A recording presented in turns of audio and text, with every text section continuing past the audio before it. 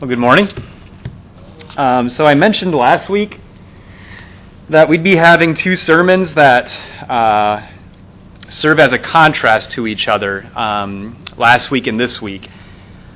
We looked last week at Joshua chapter 8, verses 30 through 35, and we saw an event where Israel had just conquered Jericho and the city of Ai.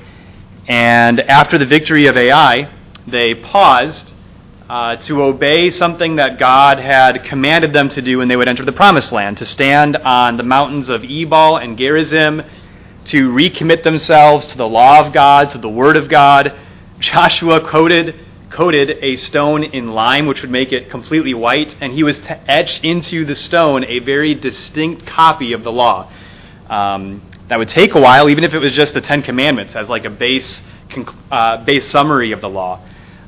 They were to have the law read before the entire congregation, including the strangers and the children. Then they were to shout curses and blessings at each other from the two mountains. Just an incredible scene. And we talked about how that emphasized the value that Israel was to place on their relationship with God and their relationship to His Word.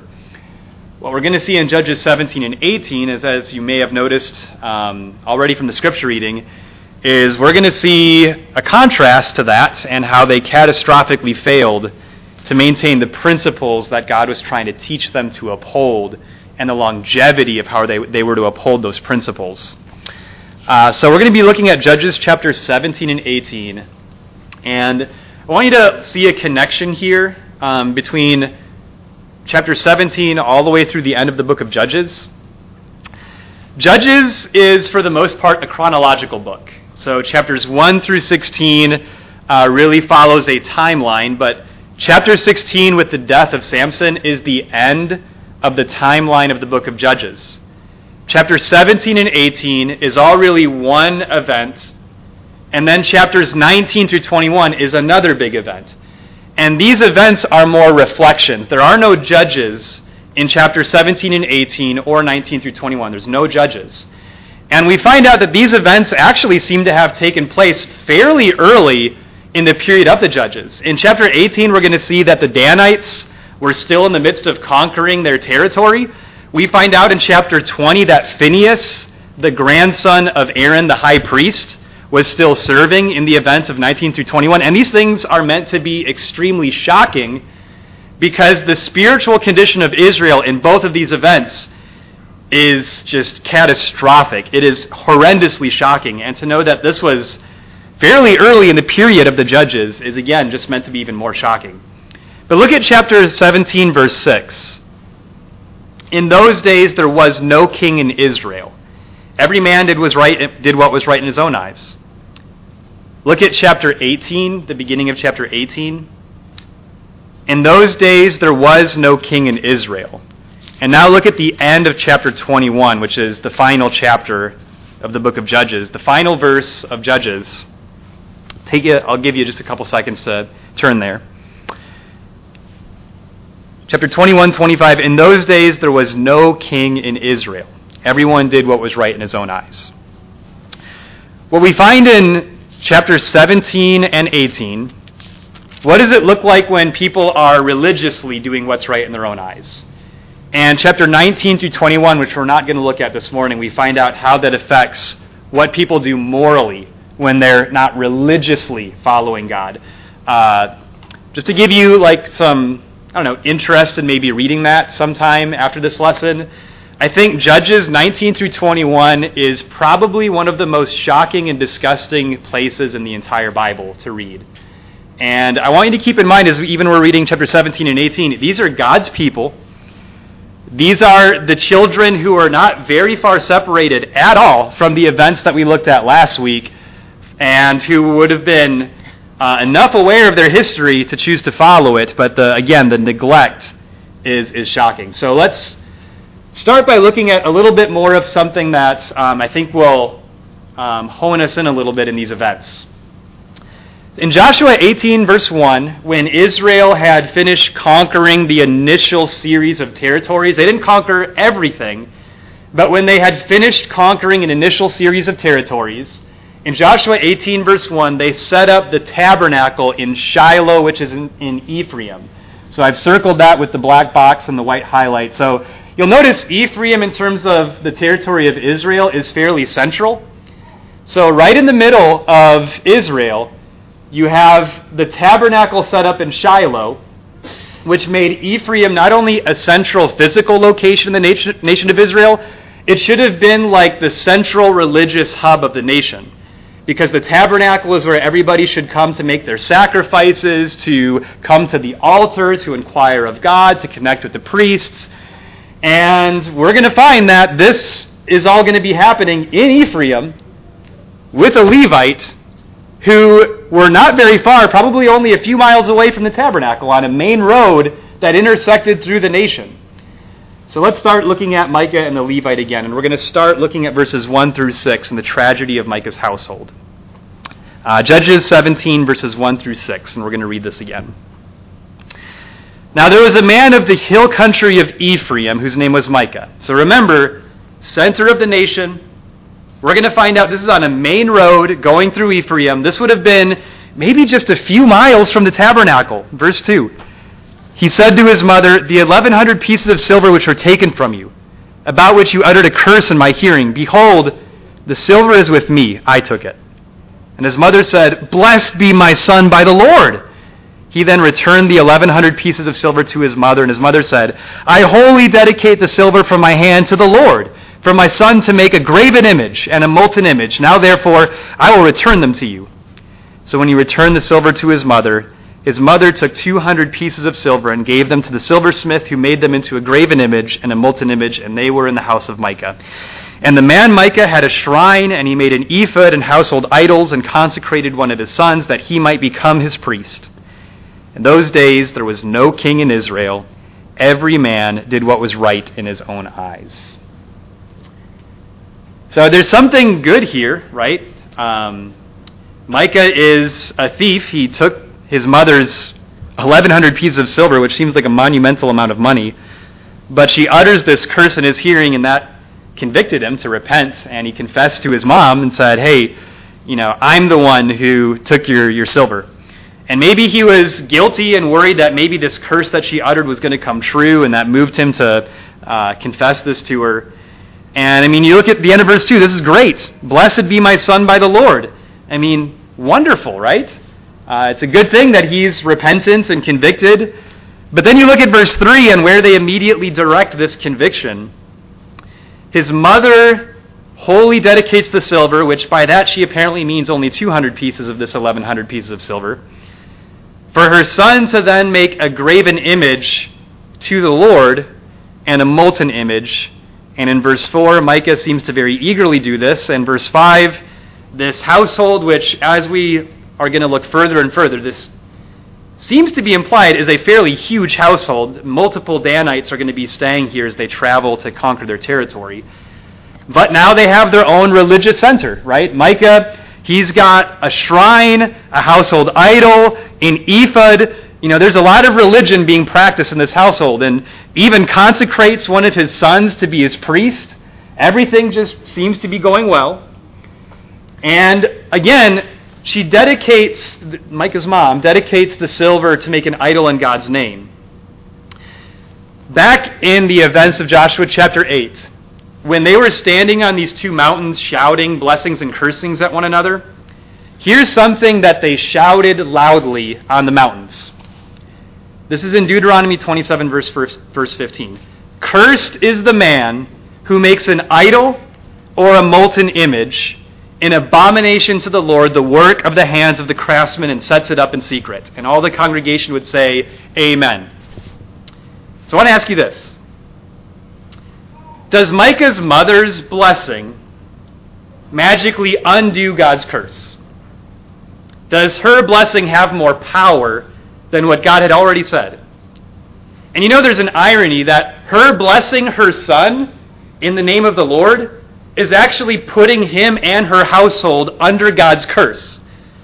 So, again, verse 6. The text is trying to get us to pay attention here. Hey, this is happening because nobody's keeping anybody accountable to the law of God, And this is just the Wild West. Everybody's just doing what's right in their own eyes. Let's keep reading. And let's look at the tragedy of the Levite. Now there was a young man from Bethlehem in Judah, of the family of Judah, who was a Levite, and he was staying there. By the way, the Levites had set aside cities all around Israel. They did not get their own specific land. They would have been scattered among all the other nations. Bethlehem was not one of the places where Levites were supposed to be living as their home, so that's already alarming. Verse 8, then the man departed from the city from Bethlehem in Judah to stay wherever he might find a place. And as he made his journey, he came to the hill country of Ephraim, to the house of Micah. Micah said to him, where do you come from? And he said to him, I am a Levite from Bethlehem in Judah, and I am going to stay wherever I may find a place. Micah then said to him, dwell with me, and be a father and a priest to me, and I will give you 10 pieces of silver a year, a suit of clothes, and your maintenance. So the Levite went in. The Levite agreed to live with the man, and the young man became to him like one of his sons. So Micah consecrated the Levite. The young man became his priest and lived in the house of Micah. Then Micah said, now I know that the Lord will prosper me, seeing I have a Levite as priest. So obviously Micah makes the Levite a seemingly great offer. The Levite is just kind of aimlessly wandering around, just verse 9, he says, just wherever he can find a place. Micah promises him what seems to be a fair income, clothing, housing, maintenance, family. I mean, so all of that just sounds great, doesn't it? So in verse 11, the Levite agreed to live with the man, and wow, great relationships are being established. The young man, this Levite, who was once a stranger wandering around, well, now he's to him like one of his sons. So great bonds are getting to be built in the process of all of these things. Not only that, in verse 13, Micah says, well, I mean, one of my sons, look back in verse 5, he had made one of his sons a priest, but now he's got a Levite. So this is an upgrade. Surely now God is indefinitely going to be favoring him because of this. So what do you think? Micah says God is going to bless him now. And everything seems to be going well. Nobody's having any problems. The Levites back in the book of Numbers and really all throughout the Old Testament, especially starting, as you might imagine, the book of Leviticus, talks about the responsibilities of Levites and what they're supposed to do as work, where they're supposed to live, how they're supposed to be relating to their Israelite brethren. The Levites were to live in specific places. They were to serve the priests. Not all Levites could even be priests, right? That was the sons of Aaron in the tribe of Levi. The sons of Aaron only could serve as priests. Levites were to serve the needs of the priests and help the priests in their work. Levites were supposed to encourage Israel to see their need for the tabernacle. They were to uphold holiness in the nation and keep their Israelite brethren accountable to God's judgments.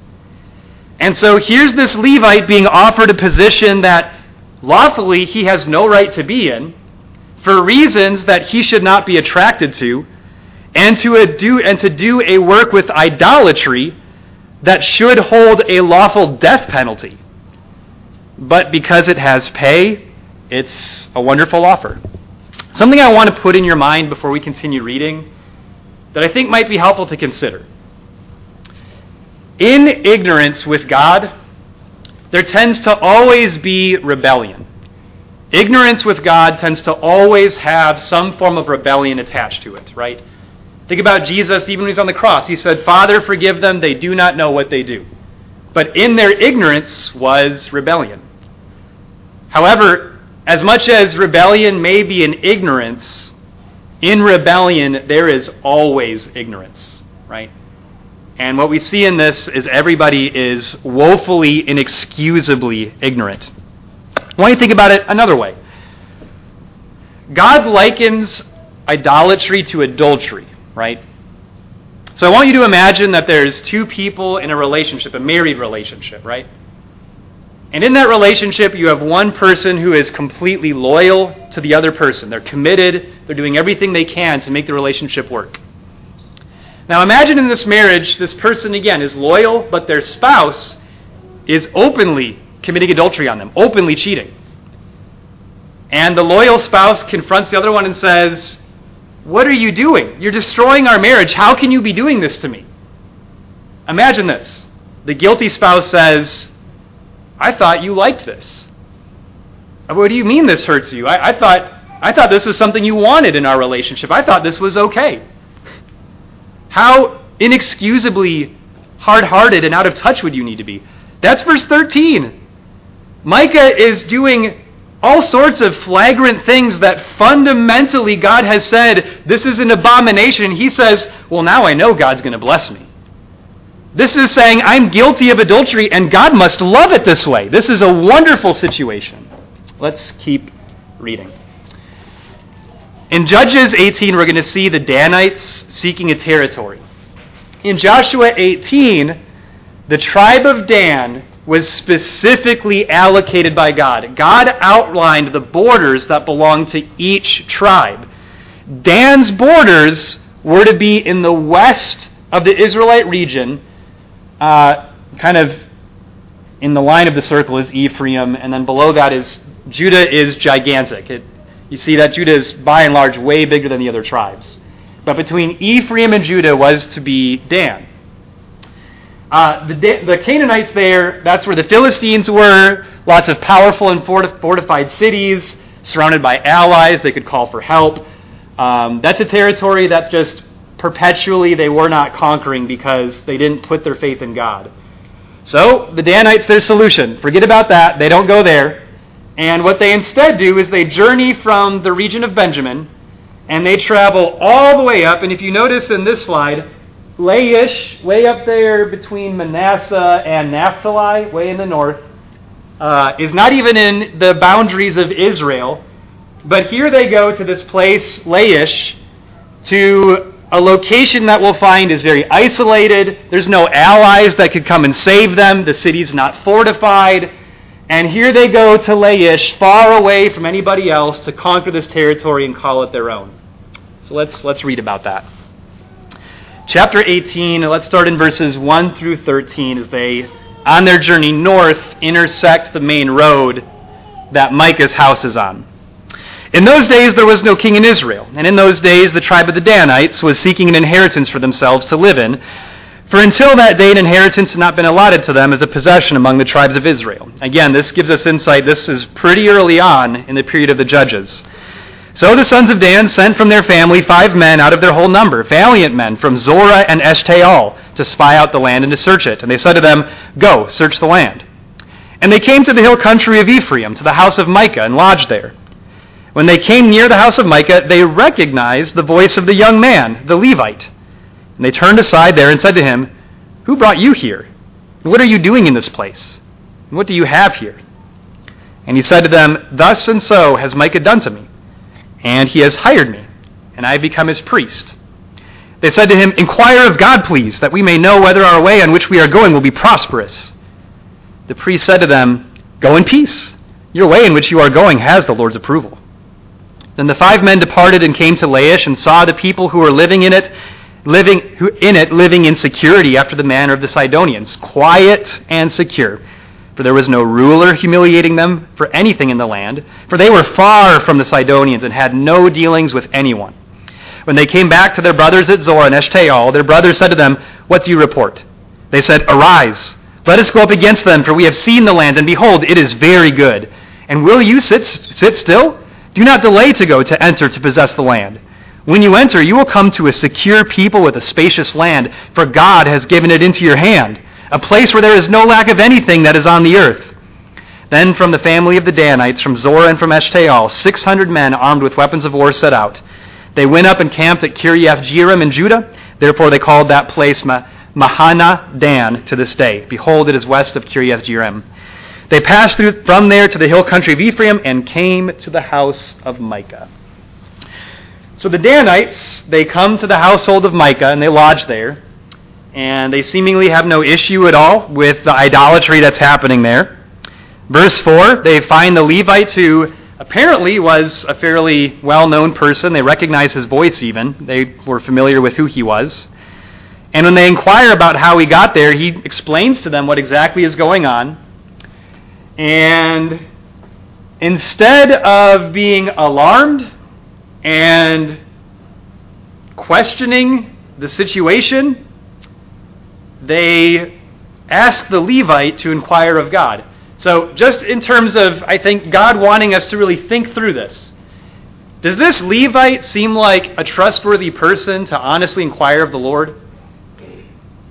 His answer is satisfying, right? Again, he uses God's name. He says, go in peace. You have the Lord's approval. And we as the readers should just have gaping wide open mouths, just in shock. What is going on? It's like a fever dream. And so obviously they go up and they find everything to be secure and the land will be easily conquered. And boy, they can just easily bully their way in. But again, in verse 10, God has given it into your hand. So everybody is very happy using God's name so long as they're succeeding and prospering. What we're seeing in Judges 17 and 18, we are seeing the reality of what God had warned them in Deuteronomy would happen to their hearts entering the land. In Deuteronomy, God was constantly saying, be careful not to forget the law. Be careful how when you enter the land and you become successful and prosperous, that your hearts become hard and you forget the Lord and you become self-dependent and self-righteous. And here we are so quickly seeing the manifestation of these warnings. 14 through 26. Let's see how the Danites actually end up taking all of these idols Micah had made. Verse 14. Then the 5 men who went to spy out the country of Laish said to their kinsmen, do you know that there are in these houses an ephod, and household idols, and a graven image and molten image? Now therefore consider what you should do. They turned aside there and came to the house of the young man, the Levite, to the house of Micah, and asked of him of his welfare.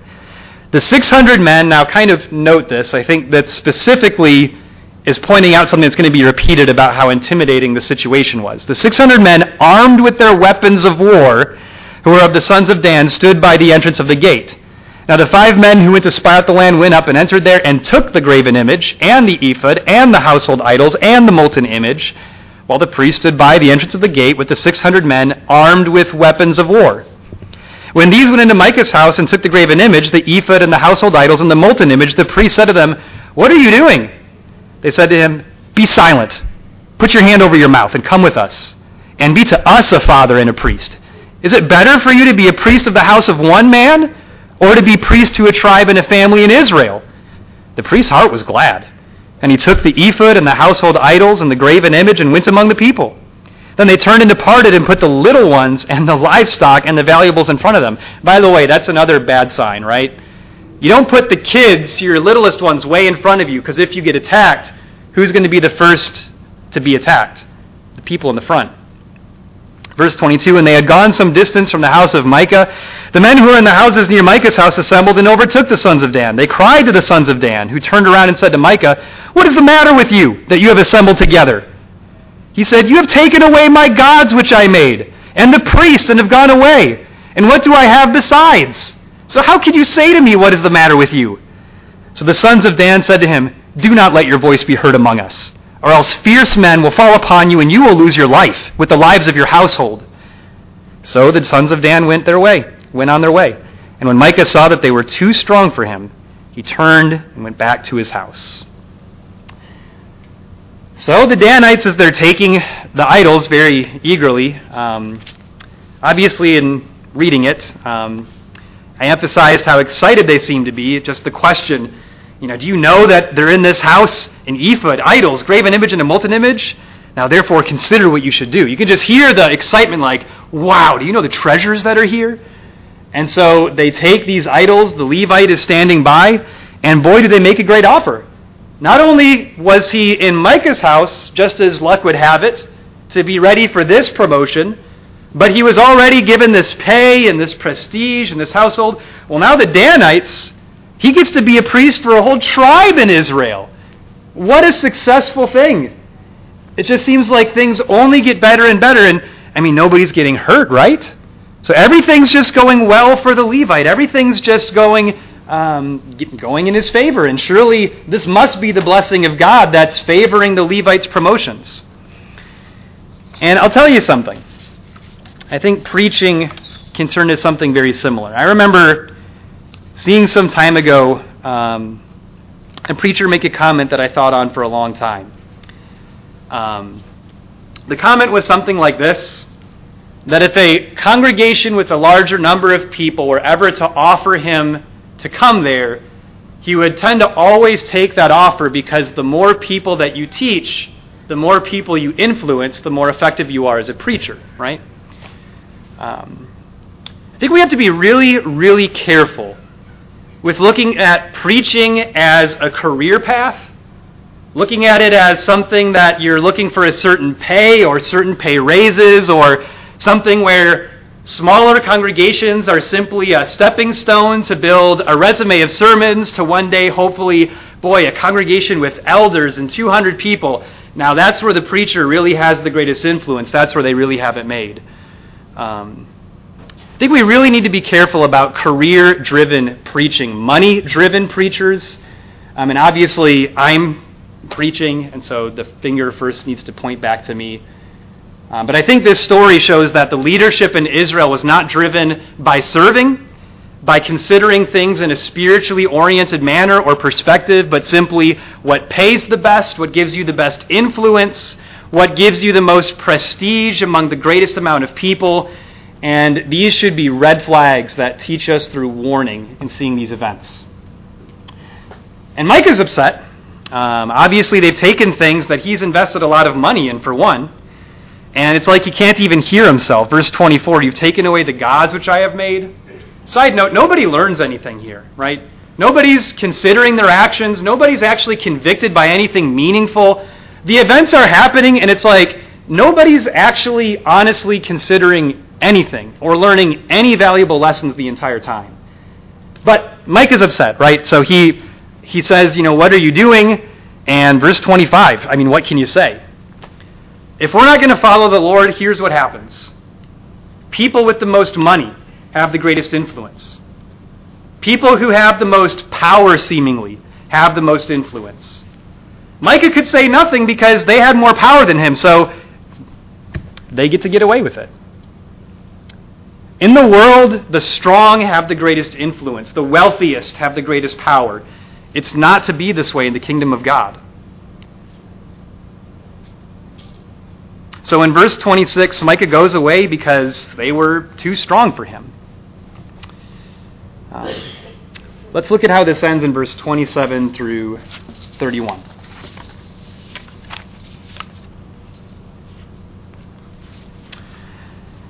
Then they took what Micah had made and the priest who had belonged to him and came to Laish, to a people, and notice again the emphasis, quiet and secure, and struck them with the edge of the sword, and they burned their city with fire. There was no one to deliver them, because it was far from Sidon, and they had no dealings with anyone, and it was in the valley, which is near Beth Rahab. They rebuilt the city and lived in it. And they called the name of the city Dan, after the name of Dan, their father who was born in Israel. What a shame. However, the name of the city formerly was Laish. The sons of Dan set up for themselves the graven image, and Jonathan, the son of Gershom, the son of Manasseh. And just side note really quick again, the ESV in most translations, instead of Manasseh, says Moses. There's like a manuscript textual debate about that. But this is in the time frame where it could very well be the grandson of Moses. And just as the book of Judges is teaching, the apple surely does fall very, very, very far from the tree. He and his sons were priests of the tribe of the Danites until the day of the captivity of the land. So they set up for themselves Micah's graven image, which he had made, all the time that the house of God was at Shiloh. Problem? What do you think? Everything seems to be going well. They've conquered a territory. They were successful. They didn't lose the battle because God was against them. So the usual sign that something's wrong isn't there. Remember when they tried to conquer Ai, but God was not with them? They were defeated very easily. So what's the problem, right? Then they set up this foundation of idolatry that was never undone. Never. Until the tribe of Dan was obliterated from Israel, they are, as a tribe, given to idolatry. You may remember later when the kingdom splits, Jeroboam is king of the northern tribes of Israel. He sets up idolatrous calves to worship in 2 locations. One is in the south in Bethel, and one is in the north in Dan. Perfect place to set up an idol. Well, let's reflect on some things as we bring the lesson to a close. I want to tie in our points of application from 1 Corinthians chapter 2 and why faith in Jesus' word is so critical. Why is it so critical that we depend on God's word, that we teach it, we read it with love and joy, we cultivate a congregational attachment to God's word, a respect for the authority of God's word, for really making sure that when we consider why we do what we do, that we're looking for book, chapter, and verse for what we do. But just beyond that, cultivating individual affection and joy from reading and hearing God's word. 1 Corinthians chapter 2, 6 through 16. I want to read this, and again, we'll try to tie in some applications from Judges in relation to what we see here said in 1 Corinthians 2. So this is Paul speaking to the Corinthians, who at this time were very divided, just like the Danites and the others. Just so many things are wrong in the Corinthian church, and fundamentally, here's where Paul tries to get their focus back in. Chapter 2, verse 6. Yet we do speak wisdom among those who are mature. A wisdom, however, not of this age, nor of the rulers of this age who are passing away. But we speak God's wisdom in a mystery, the hidden wisdom which God predestined before the ages to our glory. The wisdom which none of the rulers of this age has understood. For if they had understood it, they would not have crucified the Lord of glory. But just as it is written, things which eye has not seen, and ear has not heard, and which have not entered the heart of man, all that God has prepared for those who love him. For to us God revealed them through the Spirit, for the Spirit searches all things, even the depths of God. For who among men knows the thoughts of a man except the spirit of the man which is in him? Even so, the thoughts of God no one knows except the Spirit of God. Now we have received not the spirit of the world, but the Spirit who is from God, so that we may know the things freely given to us by God, which things we also speak, not in words taught by human wisdom, but in those taught by the Spirit, combining spiritual thoughts with spiritual words. But a natural man does not accept the things of the Spirit of God, for they are foolishness to him. He cannot understand them because they are spiritually appraised. But he who is spiritual appraises all things, yet he himself is appraised by no one. For who has known the mind of the Lord that he will instruct him? But we have the mind of Christ. So fundamentally, when we're considering how to approach Judges 17 and 18, looking far back from the cross, we find as Jesus' death heightens the point that our wisdom, our thoughts, what makes sense to us, is fundamentally hostile to the wisdom of God. That we can't be mingling what we want to do with what we think God wants to do, or presuming that what makes sense to us, it must be God's will. And we'll get into that more as we look at these points. But fundamentally, the cross teaches us that God's wisdom is infinitely distant from the wisdom of the world or the wisdom of mankind. And so we're dependent on what God has freely given us. And this keeps us from making a God of our own imagination. We trust that God has chosen to communicate in a very specific way, and that he has testified to the truth of this communication so that those who are humbly seeking him will find him and will allow God to be God, that we not create a God of our own imagination. And you can see that just as Jesus was crucified so carelessly in Judges 17, they're meant to feel these devastating, heart-piercing, heart-melting convictions when they're confronted with idolatry, and it's just normal, right? And this is critical. This is one of the main points I wanted to make as an application of Judges 17 and 18. If you were to read Judges 19 and 20 through 21, you will read one of the most horrific events of moral sin to ever be accomplished in Israel. And I think that coming after 17 and 18, it is a ripple effect of what started first in the attitudes that you see in 17 and 18. We're too shallow. we're too short-sighted. We have the mind of Christ offered to us. God looks deeper into the roots of cause, and he looks farther into the ripple effects. So we may sin and think, well, nobody's being hurt. This isn't destroying any relationship I have. This is just me making my own decision. It's foolishness. We're too shallow. We're looking at things only as they are to what it appears to be to us. And we're looking in too close a view and not seeing the ripple effect. When God speaks, that's where it's critical for us to have faith, because he sees things as they truly are. He sees the true root cause, and he sees the reality of the ripple effect of our decisions.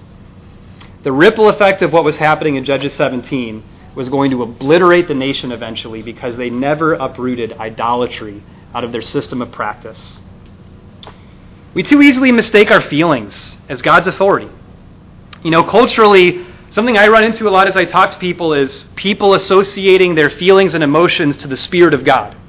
They'll say, well, it kind of felt like the Spirit was leading me here, or, the Spirit of God was kind of like pushing me away from that. And it's very important that we don't undermine the role of the Spirit and the activity of the Spirit, but at the same time, it's also critical that we don't associate things that the Spirit is doing with really we're just making a God out of our own emotions.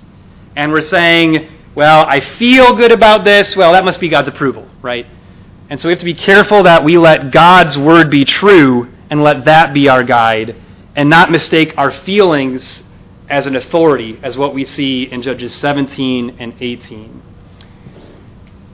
And we too easily make cultural norms God's authority. In Judges 17 and 18, I think a big problem was they did not properly take care of the influences from the Canaanites that surrounded them. And so, really, they were just Canaanites. Israel rapidly became just like the people all around them. And I don't just mean this in a cultural way of those who are clearly not religious. I mean cultural Christianity, where too often we see things that seem to work and seem to attract crowds or seem to make a lot of noise in the community, and we can think, well, that seems to be working. Why don't we adapt that? Cultural norm, and what others do that seems to be working, again, if it's not what God has said, then we need to put more faith in what God has said rather than what culture says is better, right? We see this with the Corinthian church. There were so many problems in the church: division, immorality. They were even associating with idolatry. There were doctrinal things that they were no longer practicing. They were denying the resurrection. And all of those things, what Paul does, again, fundamentally, is he's helping them see you have to start applying the mind of Christ to see deeper into cause and farther into effect. And it's when you adapt the mind of Christ and stop thinking in a natural way that you can then work out these problems and come to godly solutions. And again, the Corinthians had this problem. We too easily admire power, wealth, worldly wisdom. There are so many sayings that go around on Facebook and just in the world at large that they sound very clever, they sound very good, but if you really examine in its roots and its effect, how it really lines up with God's wisdom, it doesn't match. And something I said a long time ago is we need more biblical anthems and we need less worldly wisdom and less worldly sayings. You see this in chapter 4 in verse 8 through verse 13. But if you look at verse 8 by itself, you are already filled. You've already become rich. You've become kings without us, and indeed, I wish that you had become kings, so that I think we might also reign with you. For I think God has exhibited us apostles last of all.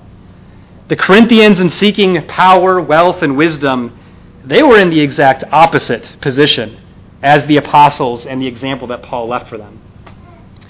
And again, this is just a reality. I don't just mean someone else. I mean me and everybody else, all of us. This is just a reality of a struggle we have to be honest with, is we too easily mistake what seems right, feels right, it seems to work, it seems to yield good results, what doesn't seem to hurt anybody, what just seems to only actually bring a form of encouragement and godly result.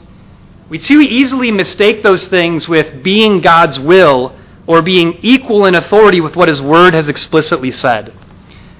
You look back at verse 11 of 1 Corinthians 2. I can't know what you prefer or what hurts you or what you want or what you want of me in a relationship unless you communicate that with me, right? And so we just have to be careful that we're not presuming about God what He has not clearly communicated. If you look in verse 10 at the end of the verse, the Spirit searches all things, even the depths of God. These words, no matter how challenging any part of the New Testament might be, this is conveying to us the depths of God who created the universe and all existence. This is conveying to us God's emotions, His preferences, His desires, His nature, His glory. And how could I ever think by my own imagination I could ever come to a conclusion that would in any way be equal compared to what God Himself has chosen to communicate from the depths of His own being? We've got to be so careful about presumption. And again, what seems right to us does not make it God's will. Lastly, I think you see in Judges 17 and 18 a catastrophic failure of leadership. This church needs qualified working elders who are shepherding the church. This church needs qualified deacons serving in that role. Women fulfilling their role, men fulfilling their role, single people fulfilling their role, even outside of being married. But more than we need leaders as elders and deacons later, we need spiritually minded people now who are thinking long-term in the effect of our work right now. In Deuteronomy, you see God is thinking long-term. In Judges, it's short-term. In Deuteronomy, you see God is very concerned about the bigger plan of where this is all going, and here you are now in the bigger picture of what I'm doing. Be motivated by that. And in Judges, it's just living by the moment, and it's catastrophic. If we're thinking in a spiritually minded way, we're thinking about the future of this congregation. We're thinking about what does this congregation need to get elders one day. We're thinking, what do our children need to grow up to be spiritually minded and have a deep love for God, not just knowing the information about God, but seeing and understanding their need for mercy, how rich His grace is, how quick He is to deliver and save, and how God is a good father to His children who humble themselves. God's Word trains us to think differently. It humbles us, and it shifts us from thinking in the short term and in a shallow way to thinking deeper and long term. And I encourage you simply to consider more the illustration from Judges and how that relates to our need to think much more critically about how much we need God's Word. If there's anyone here this morning who sees their need to receive Christ, just the riches of what God is offering is inexpressible.